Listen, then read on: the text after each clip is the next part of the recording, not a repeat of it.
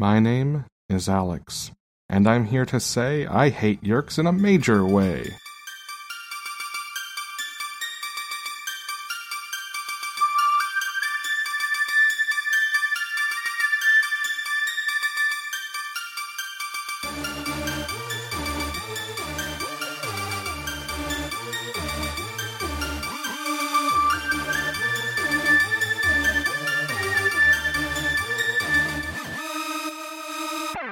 Welcome to Minds at Yeerk. I'm Alex. I'm Megan.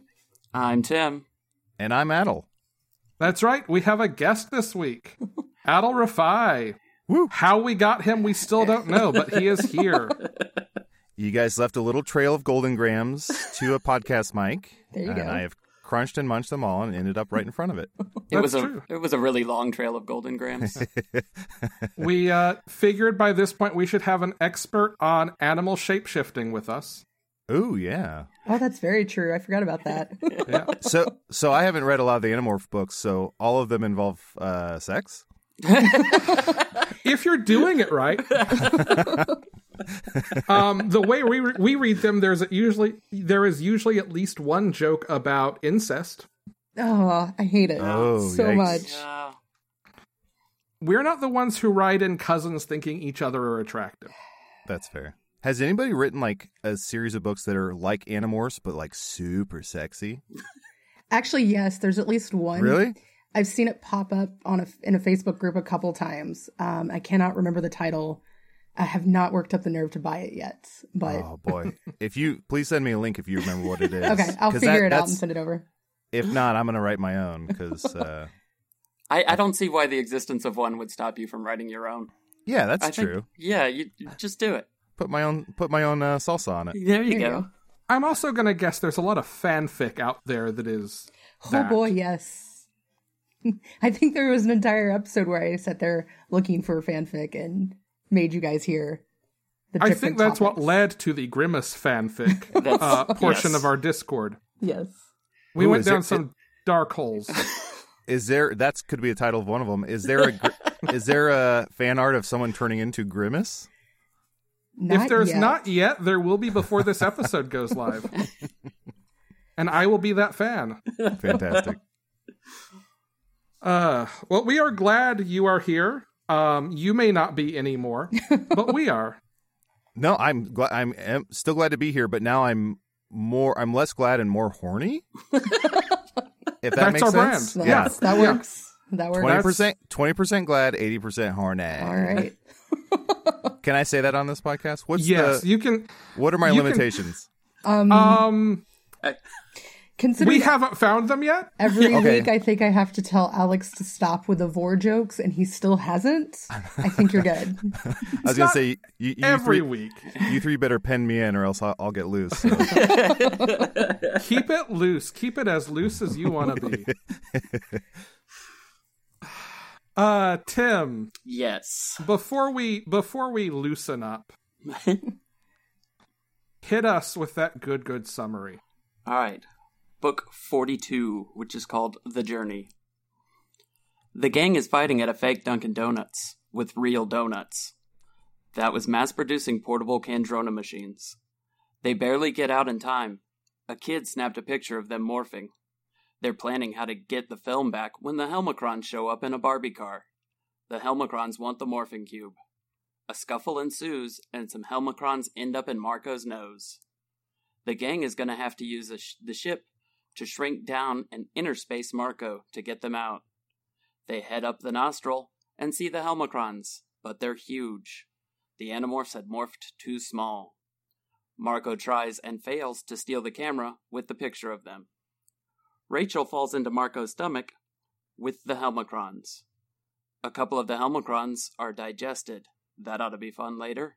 And Rachel has to morph human to bat in stomach acid to escape. Excuse me. The rest of the group are bats and get shot down. Cassie morphs a whale to give them an island. The Helmicrons enter the bloodstream, and the gang follows as sharks. They reach the liver and cut up towards the heart. Marco decides to try and steal the camera again. He has a plan to distract the dog, but is caught by the people who live there. His only way out is to morph Roach, which he does as the Animorphs and Helmicrons are in his heart. The Helmicrons fire and kill Marco. Rachel attacks and manages to get a Drakon for the group. The Helmicrons make a deal to leave. The Animorphs revive Marco, and he takes everyone to the barn. The Helmicrons leave, and they burn the camera. Also, Marco had rabies.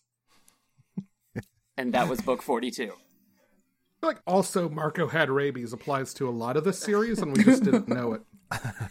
I went and did all kinds of rabies research, because I'm pretty sure that's not how that works. And which just led to this whole discussion about these people just lived with a rabid dog? They just had a rabid dog just living with their kid? Apparently. Yeah. I think that was a big fad. Maybe like 10 years ago, it was a big fad. Get a rabid dog, teach your kid a lesson. You know, it's about responsibility. It's about, taking one for the team. I didn't even think about it until now when you said book 42, but this is our Douglas Adams book. Yes. Yeah. Yes. This book is The Secret to Life, and the plot holds up. It is, and strangely enough, is one of the few Animorphs books not to involve dropping a whale from the sky. No, just in the stomach, So I've only read. That's true. I read this one, 42, and then for another podcast I do, I read book 1. So I've read 1 and 42, and let me tell you, I have a lot of questions. That was actually going to be my first question for you. How much did you regret agreeing to jump from 1 to 42? It was, I did. I was like, yeah, this is exciting. I'll be on the podcast. And then you're like, great, you have to read book 42. And I have a collection of Animorph books. I probably have 30 or 40 Animorph books, but I told myself I wouldn't read them until I got the whole collection. So I just haven't done anything with them.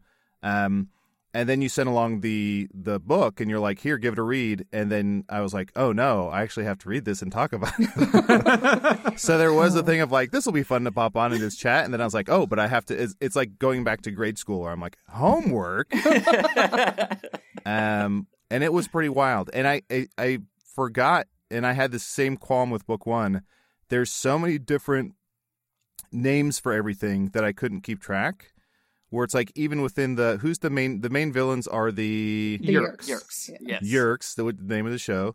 Mind at Yeerks. What's the controller is like when one of the Yeerks gets in a human? Yes. In any species. So you could have a human controller. You could have a Hork-Bajir controller. There was one book with shark controllers. Mm-hmm. See, to me, Hork-Bajir sounds like how they would prepare duck at like a French restaurant. They are an alien. Hork-Bajir. Yeah, okay. You're not far off, actually. A planet that primarily is very, very tall. Like, think of the tallest building. That would be a tiny tree to them. Okay. So Can we go around and each play a waiter who's describing a Hork-Bajir dish of the day? Absolutely. Okay, I'll start us off. Welcome so much. Welcome to Bennigan's. My name is Marco. This is our specials today. We do have a tilapia Hork-Bajir. That's going to be tilapia smothered in green hatch chilies, a little bit of paprika on there, a souchant of cotton candy, and some sea salt to top that off. Thank you so much. Thank you. I also would like to present, this is the catch of the day at Long John Silver's. This is our Hork-Bajir étouffée. It is a seasonal blend of rice and minced alien. We actually carve off the alien's natural blades from their foreheads, elbows, and ankles, and use those to dice up the meat so that we can appropriately shame it, because shame is the best seasoning. Then we toss it in some barbecue sauce that is really meant for red-tailed hawk. I know you're serving up alien, but the most unrealistic thing about that is that Long John Silver's would catch fish that day. Well, this is the brand relaunch. Yeah. This is our central plate. We are a locally sourced boutique Long John Silver's food truck. Oh, nice. Okay. Short John Silver's. Yes. We just call him J. Silver. I feel like I would end up and in fact, I'm probably going to do this now because of this podcast, I would end up going into a restaurant and asking for, like, the duck hork-bajir, and when they told me that wasn't a thing, I would get irate. Can I speak to your manager? Yeah. And then when they yell at you, or when you yell at them and they're finally like, fine, sir, we'll do it. How do you make duck hork-bajir? Oh my goodness, then I'd have to do the waiter thing. Here's what I'll say. Caveat. You can do the waiter thing, or hork-bajir also sounds like a lyric from Missy Elliott's Work It. So you could also... It's shit for hork-bajir. You can also do a Missy Elliott lyric. Okay, so the hork-bajir duck, as I understand it, this is me being angry and telling them how it needs to be prepared. As I saw in Top Chef. Yeah, as I saw in Top Shelf, is that it needs to be gently heated on both sides. Okay, I think you mean warmed. Warmed? No. They use the word heated. Heated. I don't want it warmed. If it's warmed, I'll know. Put it and under I'll the send it salamander, back. yeah. Yes. And then, man, what would I put on it? I just asked for, like, croutons. Just croutons. So nothing else. Warm duck with croutons. Yes, warm duck with croutons. Honestly, take my money. Oh, well, in honor of the hork-bajir, I'm going to make mine a vegetarian dish. Ooh. It is going to be... The duck hork-bajir is vegetarian? No, it'll be tofu. Oh, okay. But it has been cooked in to resemble some kind of, like, fried chicken with a good, like, gooseberry sauce on top. Ooh, delightful. Yes. Thank you all for indulging me in that. Some twigs and things. The pleasure was mine. And that's what I hate about it, Alex. Yeah. Is that I can tell by your face that the pleasure was all yours. It has been 15 minutes. You will come to find over the next 45 that is the normal response to anything I say. Yeah, part of me was like, man, I'm sorry that this is the one we made you read, but also it has nothing to do with the main series, so... Okay. You know... This is just a bit of a one-off. Kind of, yeah. It's like a side adventure before, you know, some shit gets really bad in the next book. Probably. Huh. I don't know.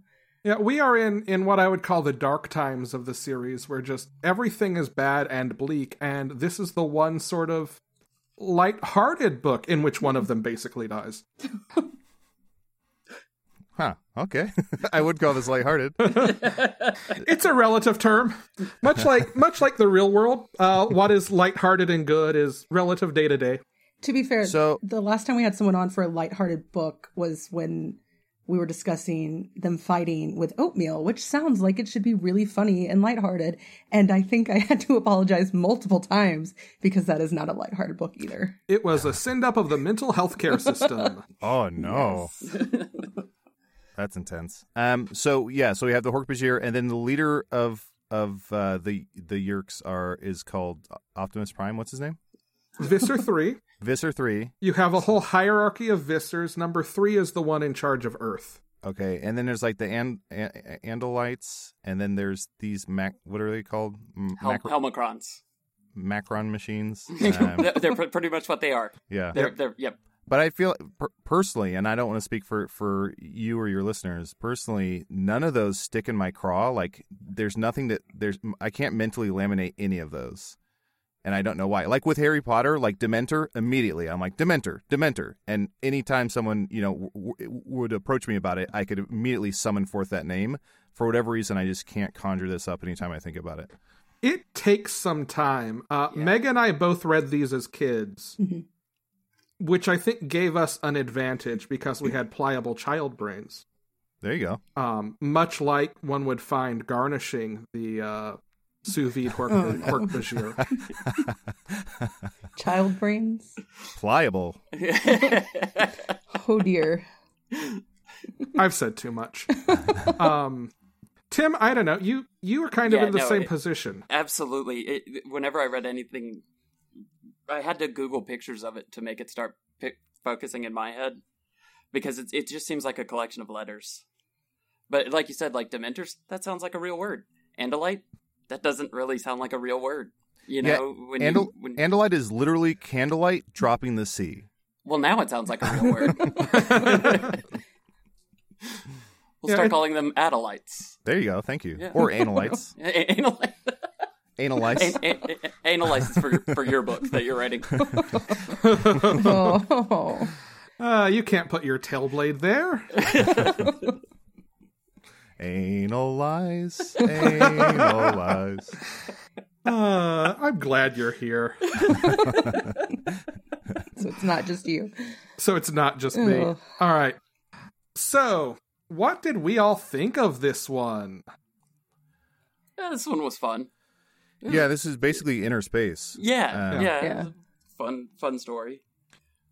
This, more so than the one other time the Helmicrons have shown up, this made me realize they are what you would get if you let Monty Python design a Doctor Who villain. Yeah, that's pretty Yeah. accurate. Solid description. I've never seen Doctor Who, so I can't make the connection. Oh, well, we're just going to have to kidnap you to make another podcast. We're almost out of these books. We got to do something new. I'm in. Yeah. So I have a few. So this starts off with that, like you said, the Dunkin' Donut raid, which was very funny to me. Yeah. A shout out to Boston. America runs on Dunkin'. There is something funny to me of. I think in book one, the one other book I've read, I think is when that one kid gets turned into a red-tailed hawk or whatever, right? Yeah. Yep. Yeah.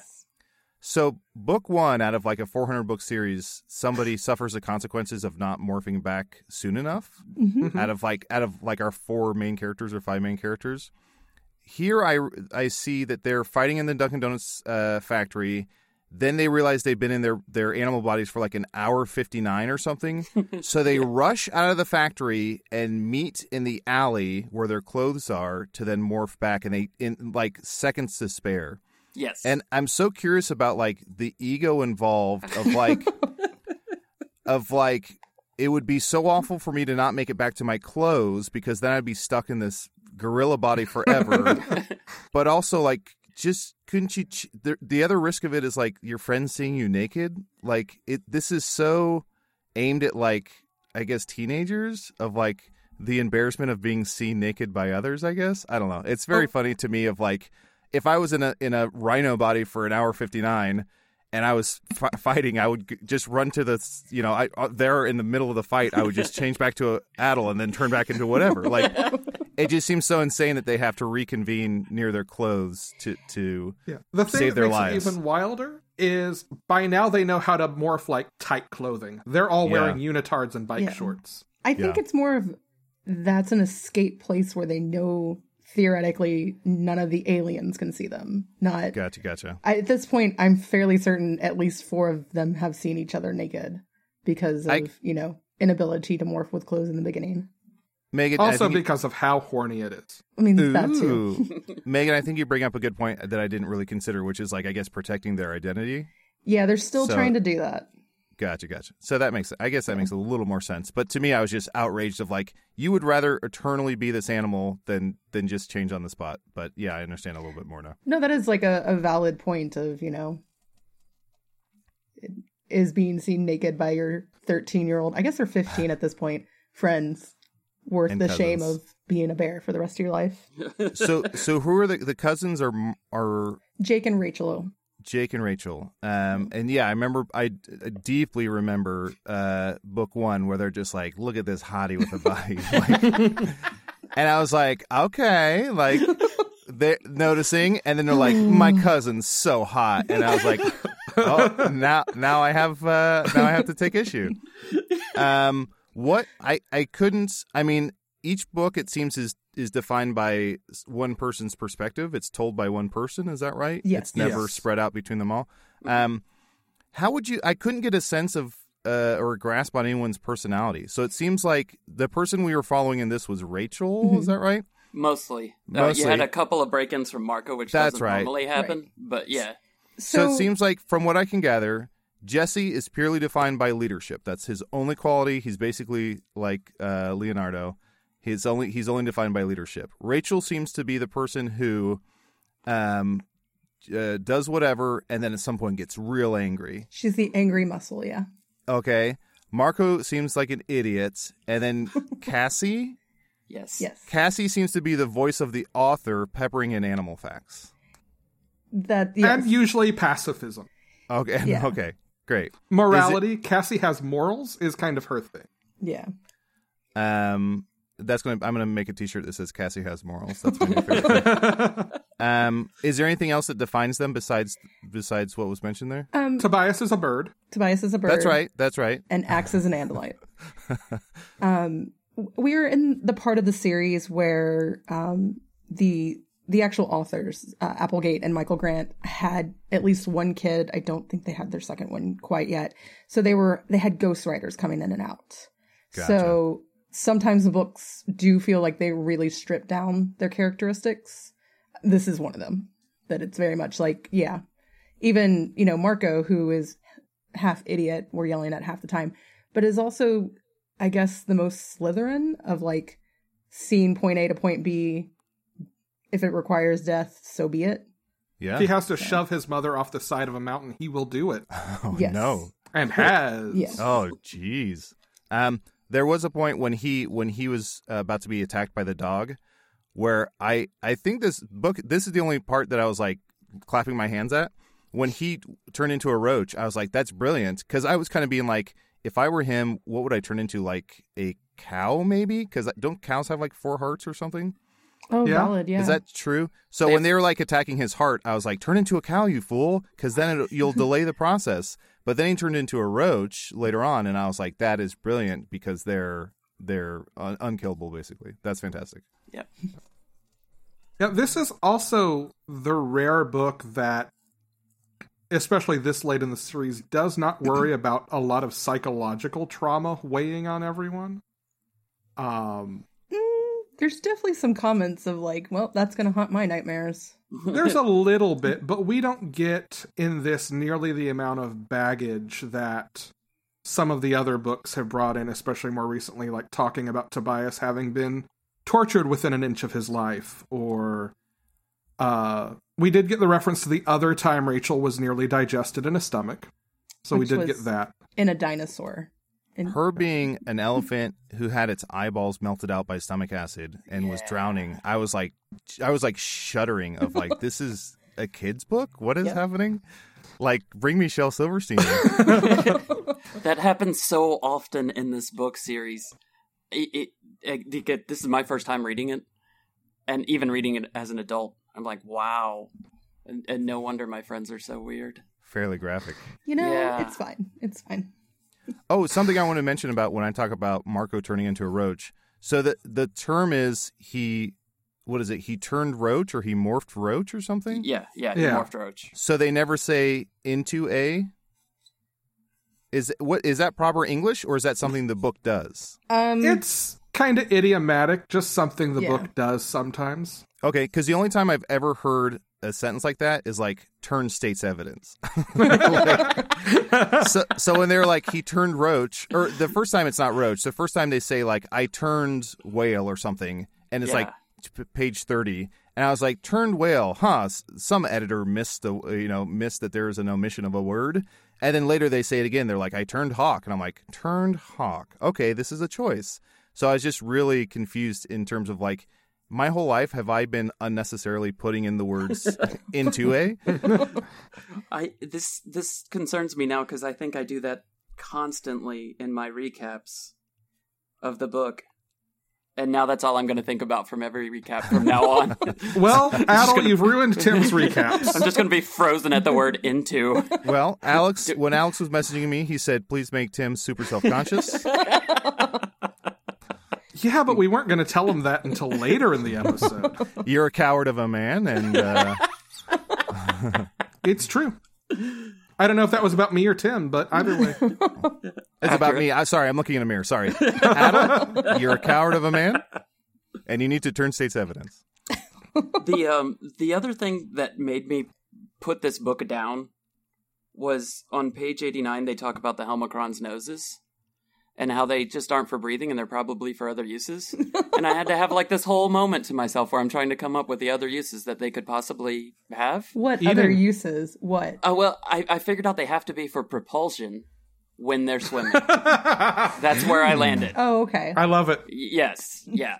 See, I was thinking like smell. They could still smell. It's just, Also probably accurate. Maybe both. Maybe. See, I had Pulsion some and smell. issues with Axe talking about how he gets mucus in his nose. Because where else would he breathe? Like, if he gets a stopped up nose, Oh yeah, he dies. He doesn't have a mouth. where does Axe breathe from? oh, Axe doesn't have a mouth? No. Yeah, the Andalites don't have mouths. They just have noses and 4 eyes. And they use It's- their feet to eat. Wow. That's fun. While they run. Yeah. Is that true? Yeah, Yeah. all of Yeah. that, yeah. This is not a bit. They crush grass beneath their feet and absorb the nutrients through their hooves. That's Which is wild. why, like, so he has a human morph so that he can be out in public with them, and had never really tasted food. So it's always a delight when he's human and eating. Yeah, they do mention something of like that's like Axe at Cinnabon or something, Yes. and I was like, Yep. this must be either just a toss away dumb joke or like a reference to something I don't understand. That is his favorite food. Yes.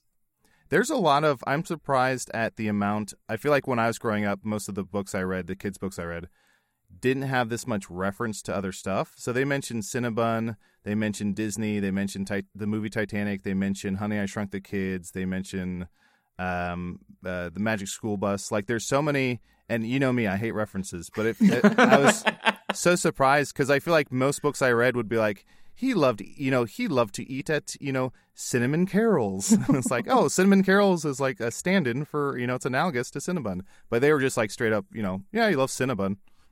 It just surprised me. I don't know. I thought mentally there was some sort of block there of like, I thought there was a legality. Like, Oh, I don't know. yeah. We Or maybe. caught that like was it the first or second book when the entrance to the Yerk pool was at McDonald's? And you tell people the secret code at McDonald's to get in the back to get into the Yerk pool. Yeah. It happens quite frequently every Now, book. Tim, do you Yes. remember the secret code to get in? ba-da-ba-ba-ba. I'll have a McDLT. A Happy Meal with extra happy. Oh, that's what it was. That sucks. I always took it as like they really wanted kids to be questioning whether or not, like, it was just an added bonus of like, this is a book series. I got it out of the fiction section at the library, but what if? Also, What let's question if? all of our capitalist institutions. That is They what might, it in is. fact, be evil tools of fascism. Yeah, anytime you go to Dunkin' Donuts, you should always ask to see in the back because you're going to find a space war going on. I love that. I will, next time I go to McDonald's and I'm in the drive-thru, I will say that passphrase Please and do. just like stare at them just to see.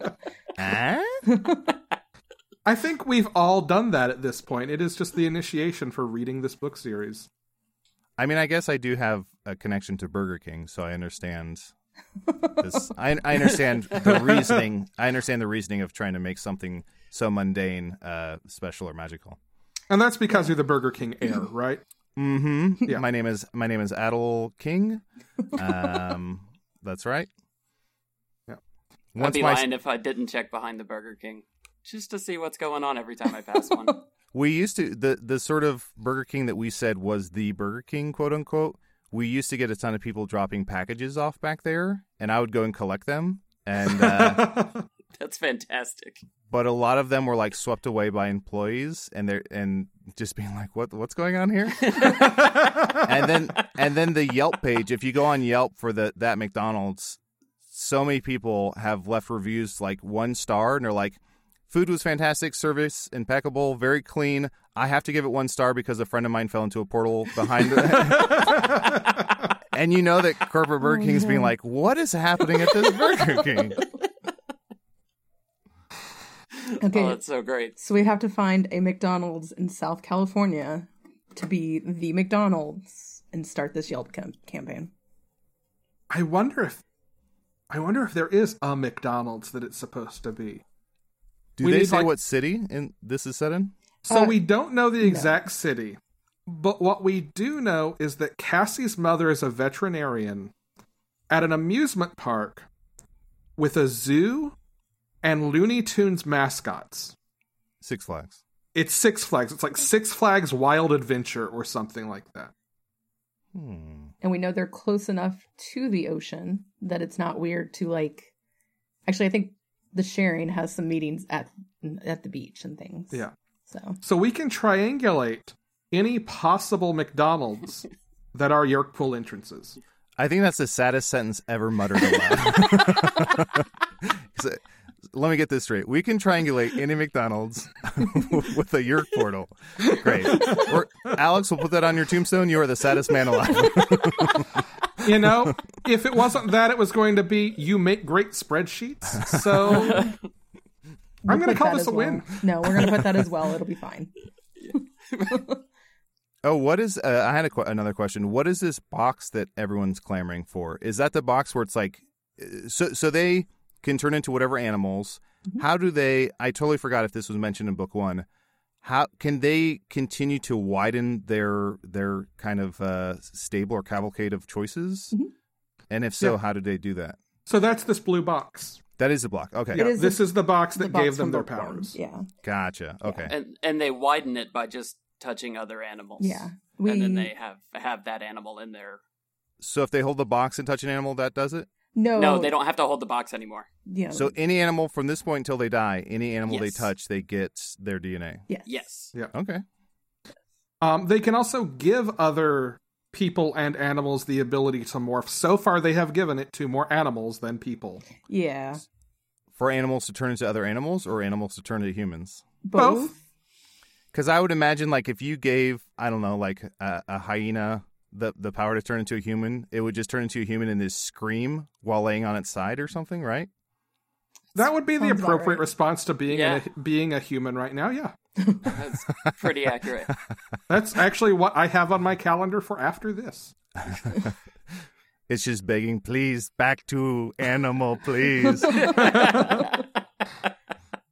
You Take are away the all curse disgusting, of please. Kill me. Oh, that's great. When they turn animals into humans, do they acclimate pretty well, pretty fast? No, they tend to end up having to kill the animal. It's really unfortunate. That's terrible. Yeah. They've had one Yeerk that they gave the power to that they turned into I can't remember what kind of whale, but a giant whale.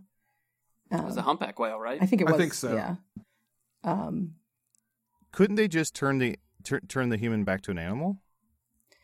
And they try, but it's like the animal occasionally is like, hey, this human that I saw, and then it started turning, and it's a weird book.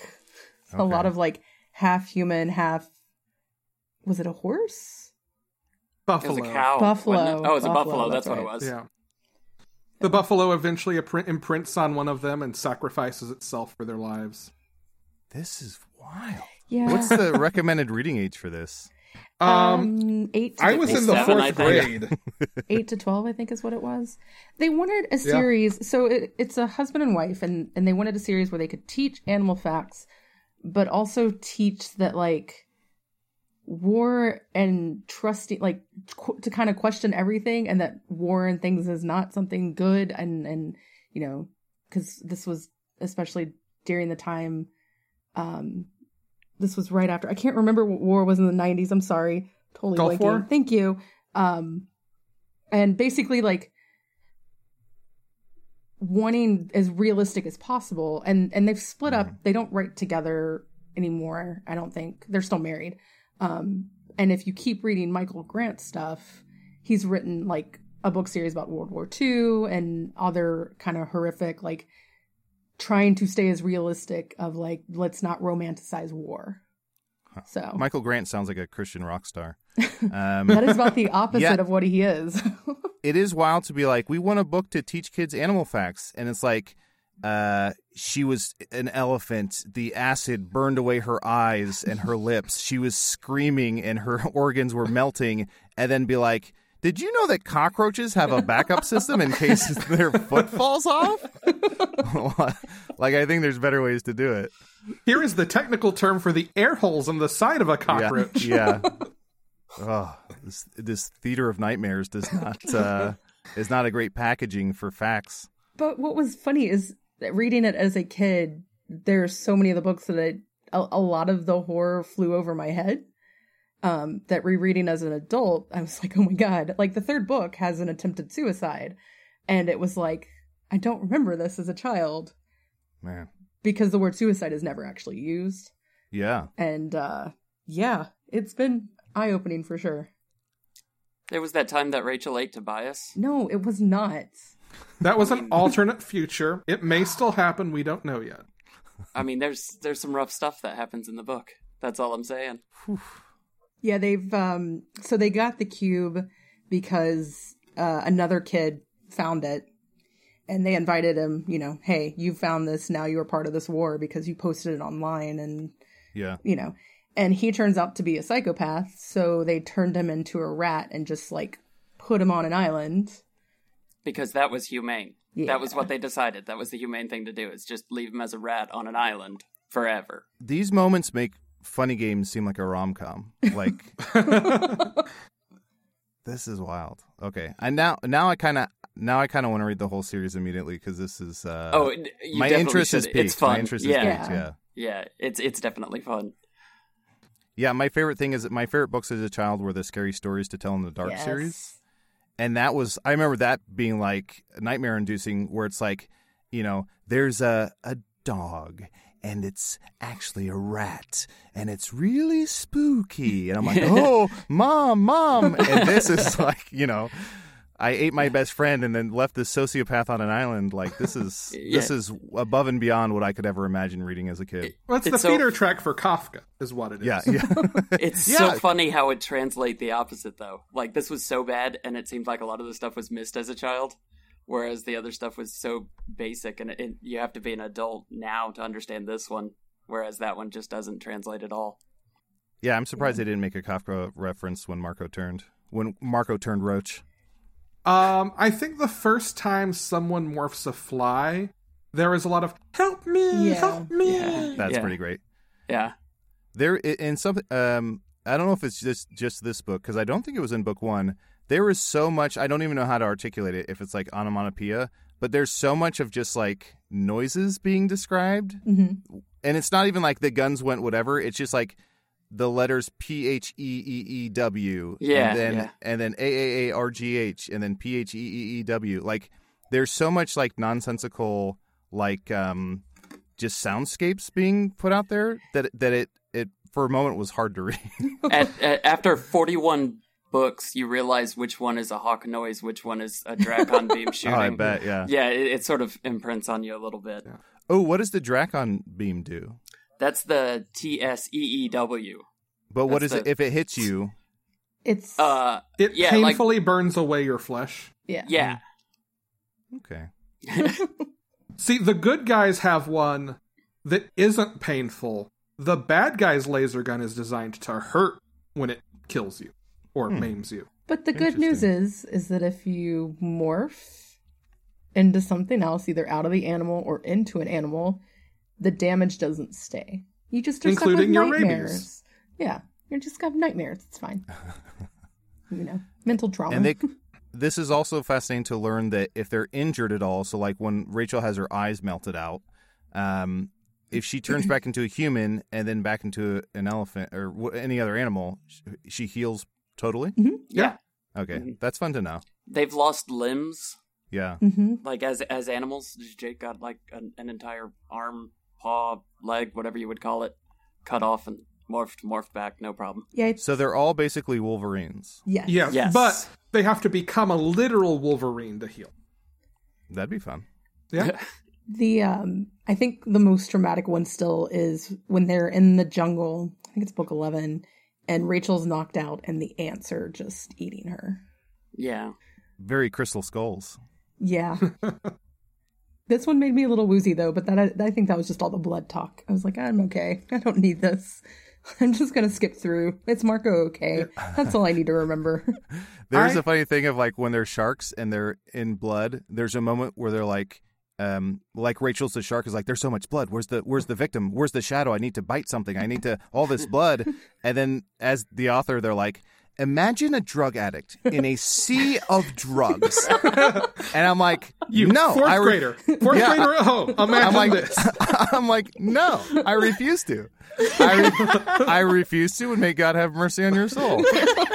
And I'm also I was like mentally, that's not a 1-to-1 because the blood excites, like they're looking for something, but with drugs, I feel like that is the thing, right?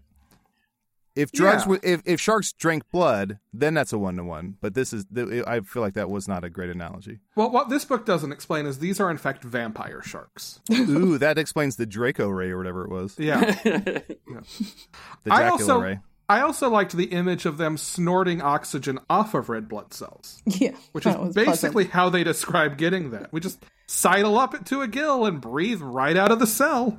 There's a lot of, so they snort the blood cells.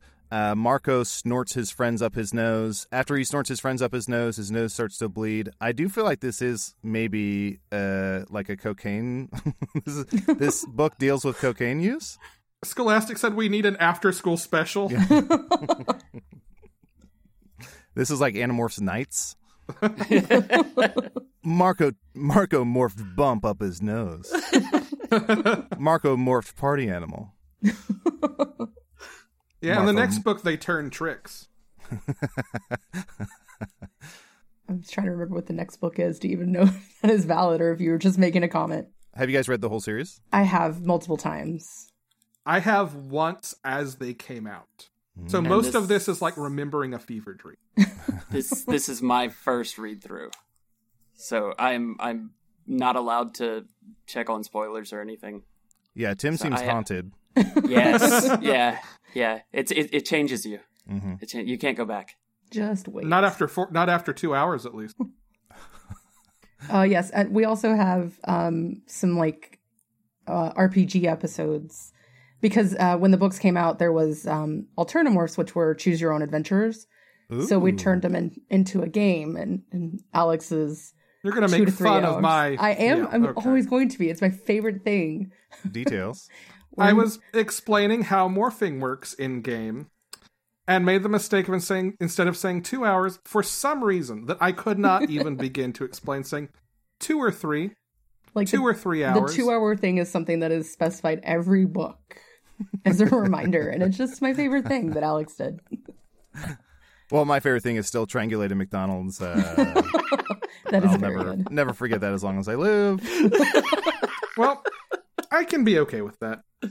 I do feel like that would make a very fun RPG. The ability for everyone to morph into whatever animals they touch, like just kind of searching out that and solving crimes. Pretty great. Yeah, it's been a lot of fun. It's definitely gone off script. So, which I'm okay with because I know where the script was gonna go, and I'm okay with it not involving police action against the Animorphs. That's true. So these macaroons, are they like a constant threat, or is this the first time they've kind of gone too far? This is the second time they've shown up. Okay. It was kind of as like because apparently a lot of the fans hated them. K. Applegate had them as like shit's getting too serious. We're just gonna throw them in. Yeah, they do a lighter book. There was an air of like, I think this is like, I recognize it as comedic, but at no point was I enjoying it. Whereas like I get there's this almost like Knights Who Say Knee quality to them where they're just like, nah, this is the way we do it, and the men and women will never get along like King of Queens. but at no point was I like, I'm on board with these people. I'm like, kill them all. Yeah.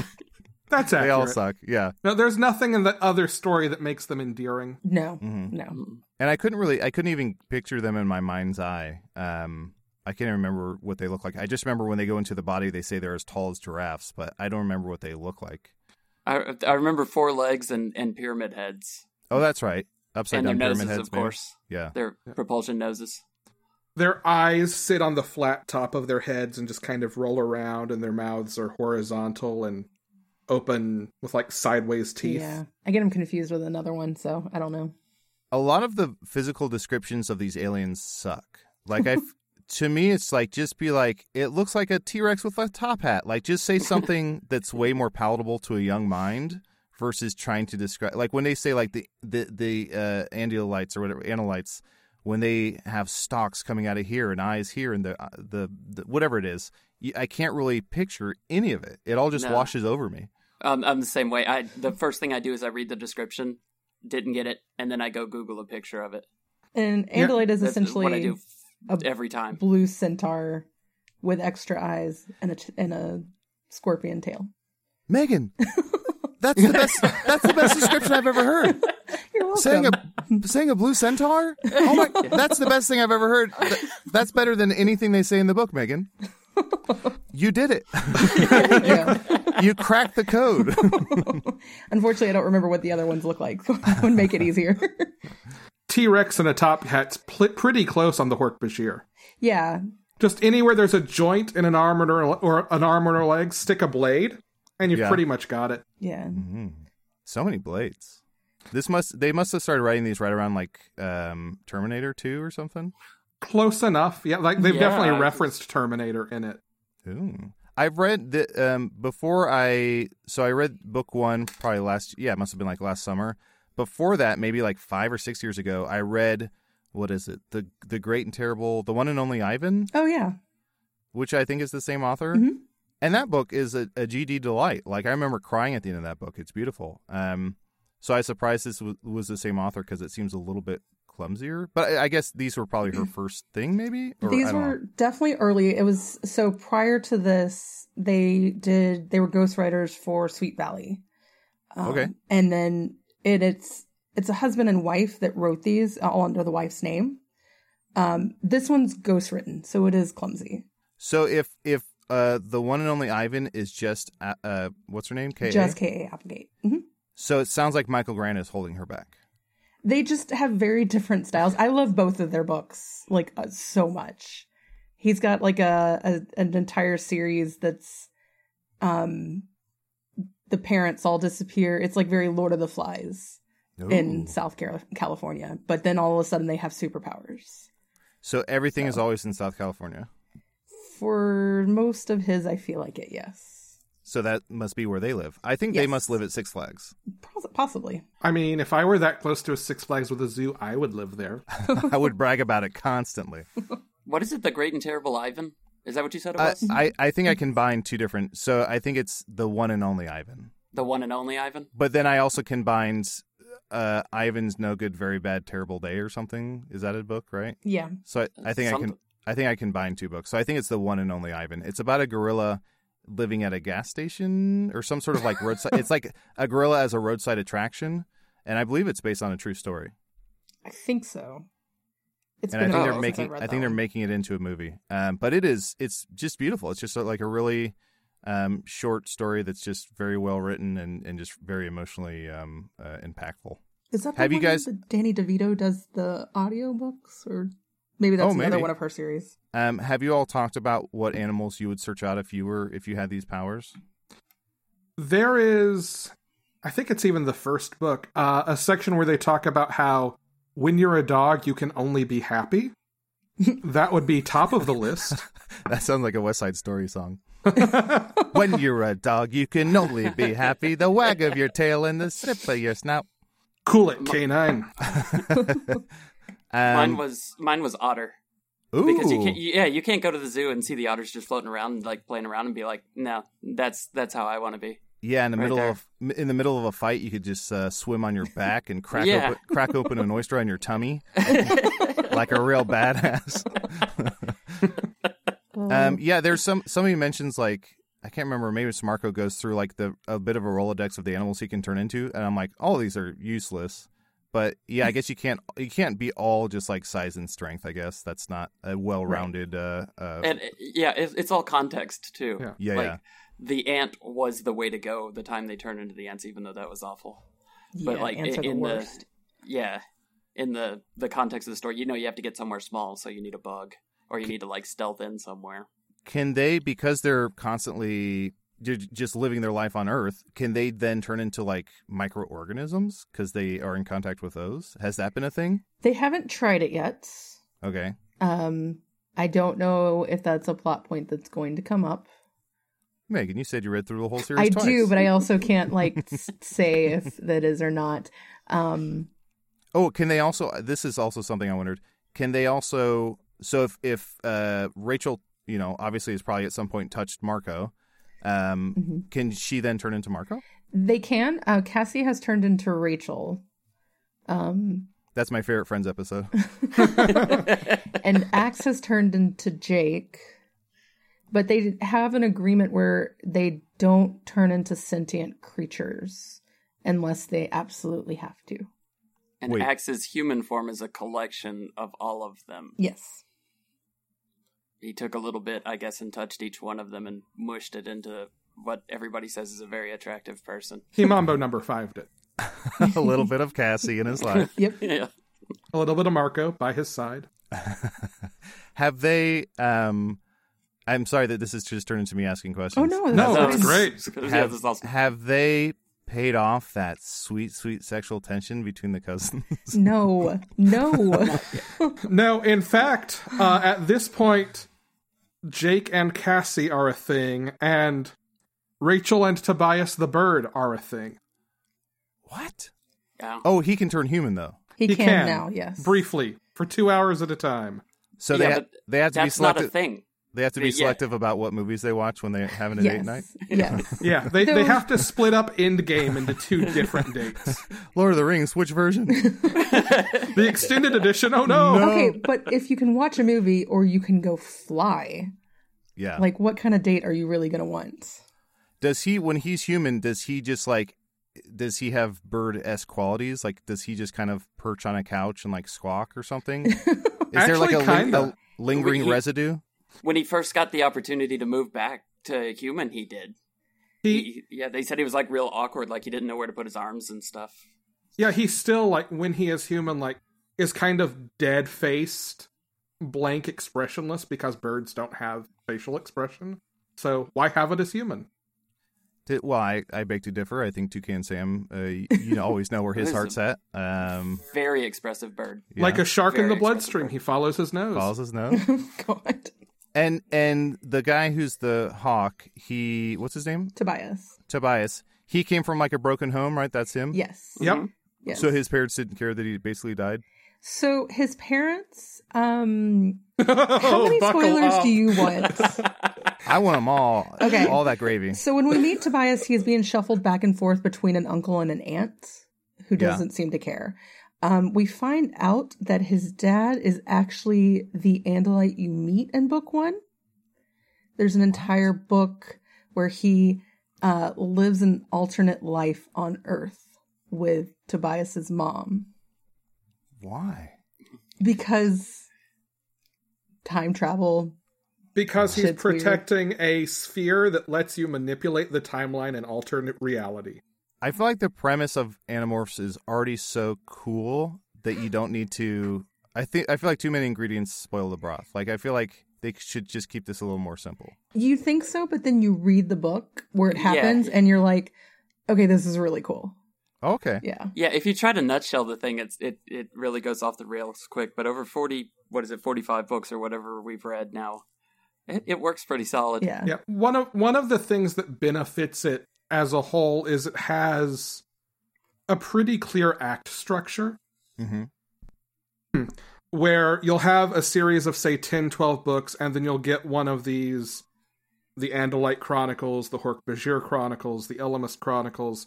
And I The- should say, sorry to stop you. I should say, just for listeners who can't see you, I can see you on the Zoom call. When you said say 10 books, you held up a devil horn. So I just want to be clear. Alex is a follower of the Church of Satan. He said say 10 books. We get it. Wink, wink. Yep. Nice little dog whistle for your friends out there. Anywhere I can slip one in. Also, name of one of my books.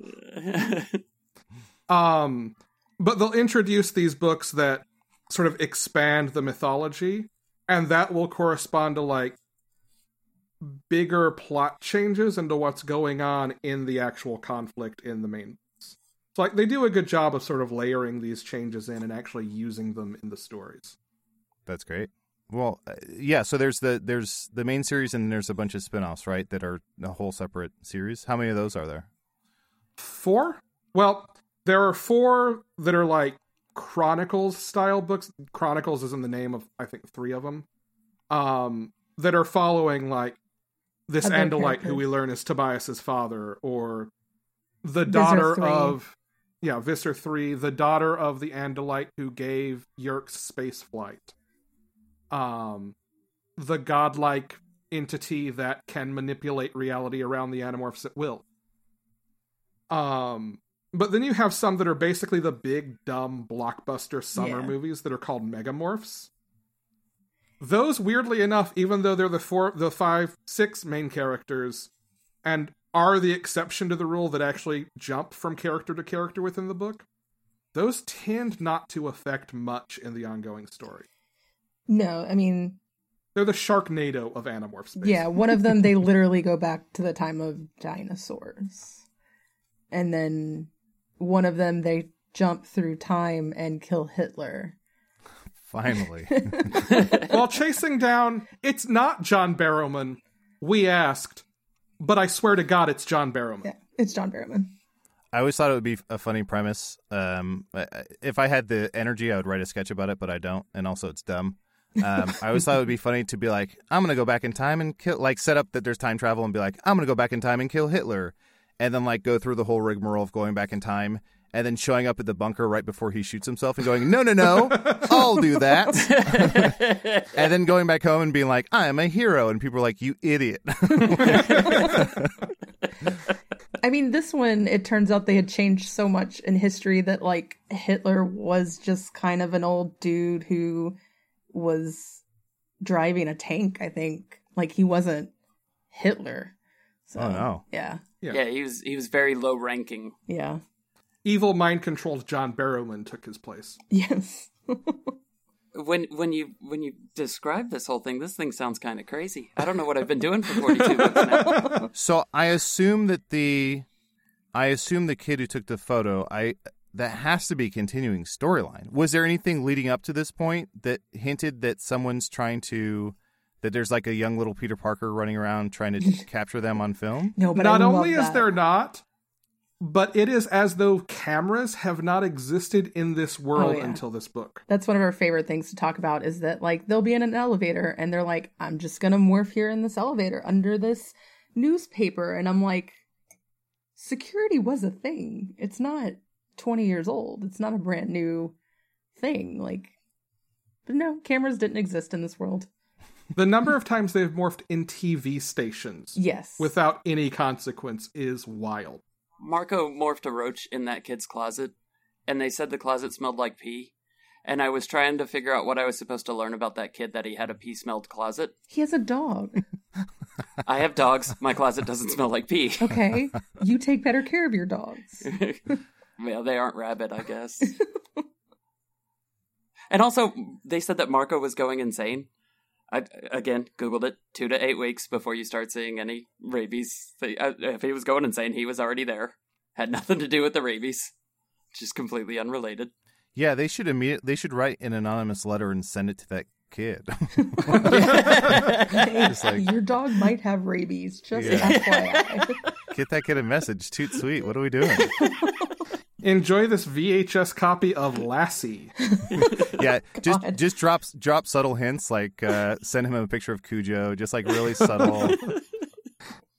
Is there any so they go back in time to dinosaurs. Is there a point where like alien animals come and they can turn into them or something? They have definitely they have Hork-Bajir morphs. That's a tongue twister. Yeah. I want to say, I know you need Hork-Bajir morphs. They have morphed. There was a psychic frog, the Lyra. I'm listening. That I'm fairly certain they got Lyra morphs at one point. They did acquire dinosaurs, but you lose your morph when you time travel. So, acquire dinosaur? Yeah, that's what they call when they turned into dinosaurs. No. 70 dinosaurs singing a chorale. Ave Maria. They wore T-Rex flip-flops. Acquire dinosaur sounds like a new Whoopi Goldberg movie. You know what? I would watch it. Velocipaster. Midnight premiere. Velocipaster. Velocipaster was the best. Is that a real thing? Oh, it's the real thing. It is on it's Amazon so good. Prime. It is about 70 minutes. It is legit Worth every minute. the best thing I think I've watched all of quarantine. Velocipaster, Yes. hurry to my church tonight. So right. Oh, yes, I will watch that, absolutely. Is it literally a dinosaur pastor? Is it like a pastor gets turned into a dinosaur, or a dinosaur becomes a pastor? It is a pastor who like scratches his hand on a fossil or something, and suddenly doesn't believe in dinosaurs. Are you going to trademark that Velocifossil thing? Maybe TM. We can use that later. And then there are ninjas. Yes. Christian ninjas. Cringes. Cringes. Yep. Trademark. And there is a sequel in the works. That is fantastic. What? I have to assume that was straight to DVD. It's on Amazon Prime. I think from what I understand, the guy created the trailer for a class, and it gained such popularity that they made a quick movie, and I think it went to like a couple of festivals. But fantastic. Yeah, totally worth it. Went to a couple festivals, Bonnaroo, Burning Man. Exactly. One of them was just some guy with 70 lava lamps in the back of a Howard Johnson's. It's really screwed up my Amazon Prime algorithms, which is a delight. No, but it fixed it. You can do that next time. You can have yours fixed. So maybe I'll do, for my sexy animal series, maybe I'll do some where they go meet dinosaurs. We'll probably have a Pegasaurus. That'll be a fun little thing. Oh, yeah. All kinds of sex, all kinds of ancient fossil dinosaur sex. Very good, very good. I have so much to work with now. Thank you so much. This is what we're here for. Yep. And muse. We are muses. Yep. I don't think you know what that word means, Tim. Probably not. It's a British band. They say Knights of Sidonia. Anything else before we get into our animal trivia for the episode? Let's hear that trivia, baby. All right. This is some fun news about bees. Well, it's news about bees. We'll decide if it's fun or not. Oh, pressure. That's like saying I have a funny joke. It's like, no. You have a joke. If I laugh, it's funny. Fair enough. Nope, I don't want the one about the dead eagle. Come on, cooperate with me, phone. There we go. The dead eagle is not a fun story about anything. No, it's a sad story. It sounds awful. And it doesn't sound like a fact. A team of Swiss researchers, while doing some other research on bees, they don't explain what, noticed that bees were chewing on plants that had not blossomed yet, and decided, we should study that. We should study why are bees eating plants, and learned that bumblebees will chew on the ends of plants that haven't bloomed yet to speed up plants blossoming. Aw, that's so romantic. They can influence plants to bloom 30 days earlier than normal. And when the scientists tried to recreate this with razor blades hacking up the ends of the same kinds of plants, the plants still bloomed sooner, but not as quickly as they did for the bees. So either the bees are more adorable to plants or have chemicals in their saliva that encourage blossoming. Whoops, we made it unintentionally horny again. Because you said blossoming, or is there more? Please say there's more. No. Okay. No, that's it. Just the word blossoming. I'm a big fan of that haircut. Yeah. The second one, not the first one. Post-haircut blossom. Thank you. I know a lot about Alex's choices here. And this was not just true of their sample bees that they had bred. Wild bees will cause this too. So, the bees are still dying. But they can make plants bloom sooner and maybe have a fighting chance. Optimism. Aww. So normally you try to turn this into a money-making scheme. What's the money-making scheme? We open a florist. Okay. And then we all morph bees. Okay. And we bite some plants. And they blossom and we sell them and we have better flowers sooner. Okay. I didn't have a money-making scheme prepared for this one. I just wanted to say nice things about bees. Bees are great. Bees are awesome. Hornets, on the other hand, I'll see you in hell. But no other strong opinions about bees or flying, stinging insects in general? Who don't like them. Glad they're dying. I think there'll be no repercussions for that. I can do with sorghum. Don't need my honey. Good riddance, little flying nightmares. One got into my apartment the other day, and I'm not sure how, because there are no plants near my apartment. And I found it dead, so it definitely died in my apartment. It has been a very interesting conundrum, because there's also no nest or anything nearby either. So what if they have like Viking funerals for bees? And send them they have like to Brooklyn? They just kind of Brooklyn? send them. Yeah, well, maybe he was already in somewhere in Brooklyn, and they just sent him away, and he just landed in your. He was already dead. He was dead for miles before he ended up in your apartment. Did you check the box? Did you check your box of Cheerios, and was there still a bee on it? Oh, Hey. interesting. Case closed. I will have to go check the box of Cheerios after this, yes. Check for a little "Hello, my name is" tag that says Sunny. That's just there. Yeah, Is that No his more- name? I think so. Huh. No more printed on bees. They're just like taped to the front now. Well, that banana was so popular. Now they just scotch tape a bee to the front of all the cereal. Oh, no. All right. Anything else before we put this one to bed? Tim's Nothing. predictions. Ooh. Yes. I don't know what the next one's called. The next one is called, this is where we make Tim guess what happens next. In 45 books, he's been right once. Twice, if we're being generous and counting the time. We made up one based on his prediction. This is called The Test. The Oh, test. Can I make a prediction? Yes. Absolutely. So this is book 43, of course. That number correlates to the popular DNA mail-in service 43andMe. I think what's going to happen in this one is it's called The Test, so they're going to do a 43andMe test, and they're going to find out that Jessie and what's her name are not cousins. What's her name? Oh, no. Rachel. Rachel. Jake Jessie and Rachel are not cousins. They're brother-sister, baby. Oh, no. Yep, sticking with it. Love it. No, Perfect. you Yeah. get to make Nope, your own nope. predictions. Nope, he's the guest. We're going to go with his. Tim, I whatever adore you it. can do to get out of It's- doing this, right? 1,000 times better than any garbage that I was going to put in front of you. Thank you all so much for letting me be on the show. I'm sorry I ruined your show. I'm a coward. I said that up top. At the risk of offending you, you would fit right in. Perfect. I wouldn't want to be a part of any podcast that would have me. Adel, speaking of podcasts that have you, Yes. you deftly dodged naming either of them when conversation led to both of them. Why don't you name them for us? I'm so proud of the work I do in the podcast I'm on, but I also feel gross anytime I self promote in like the middle of something.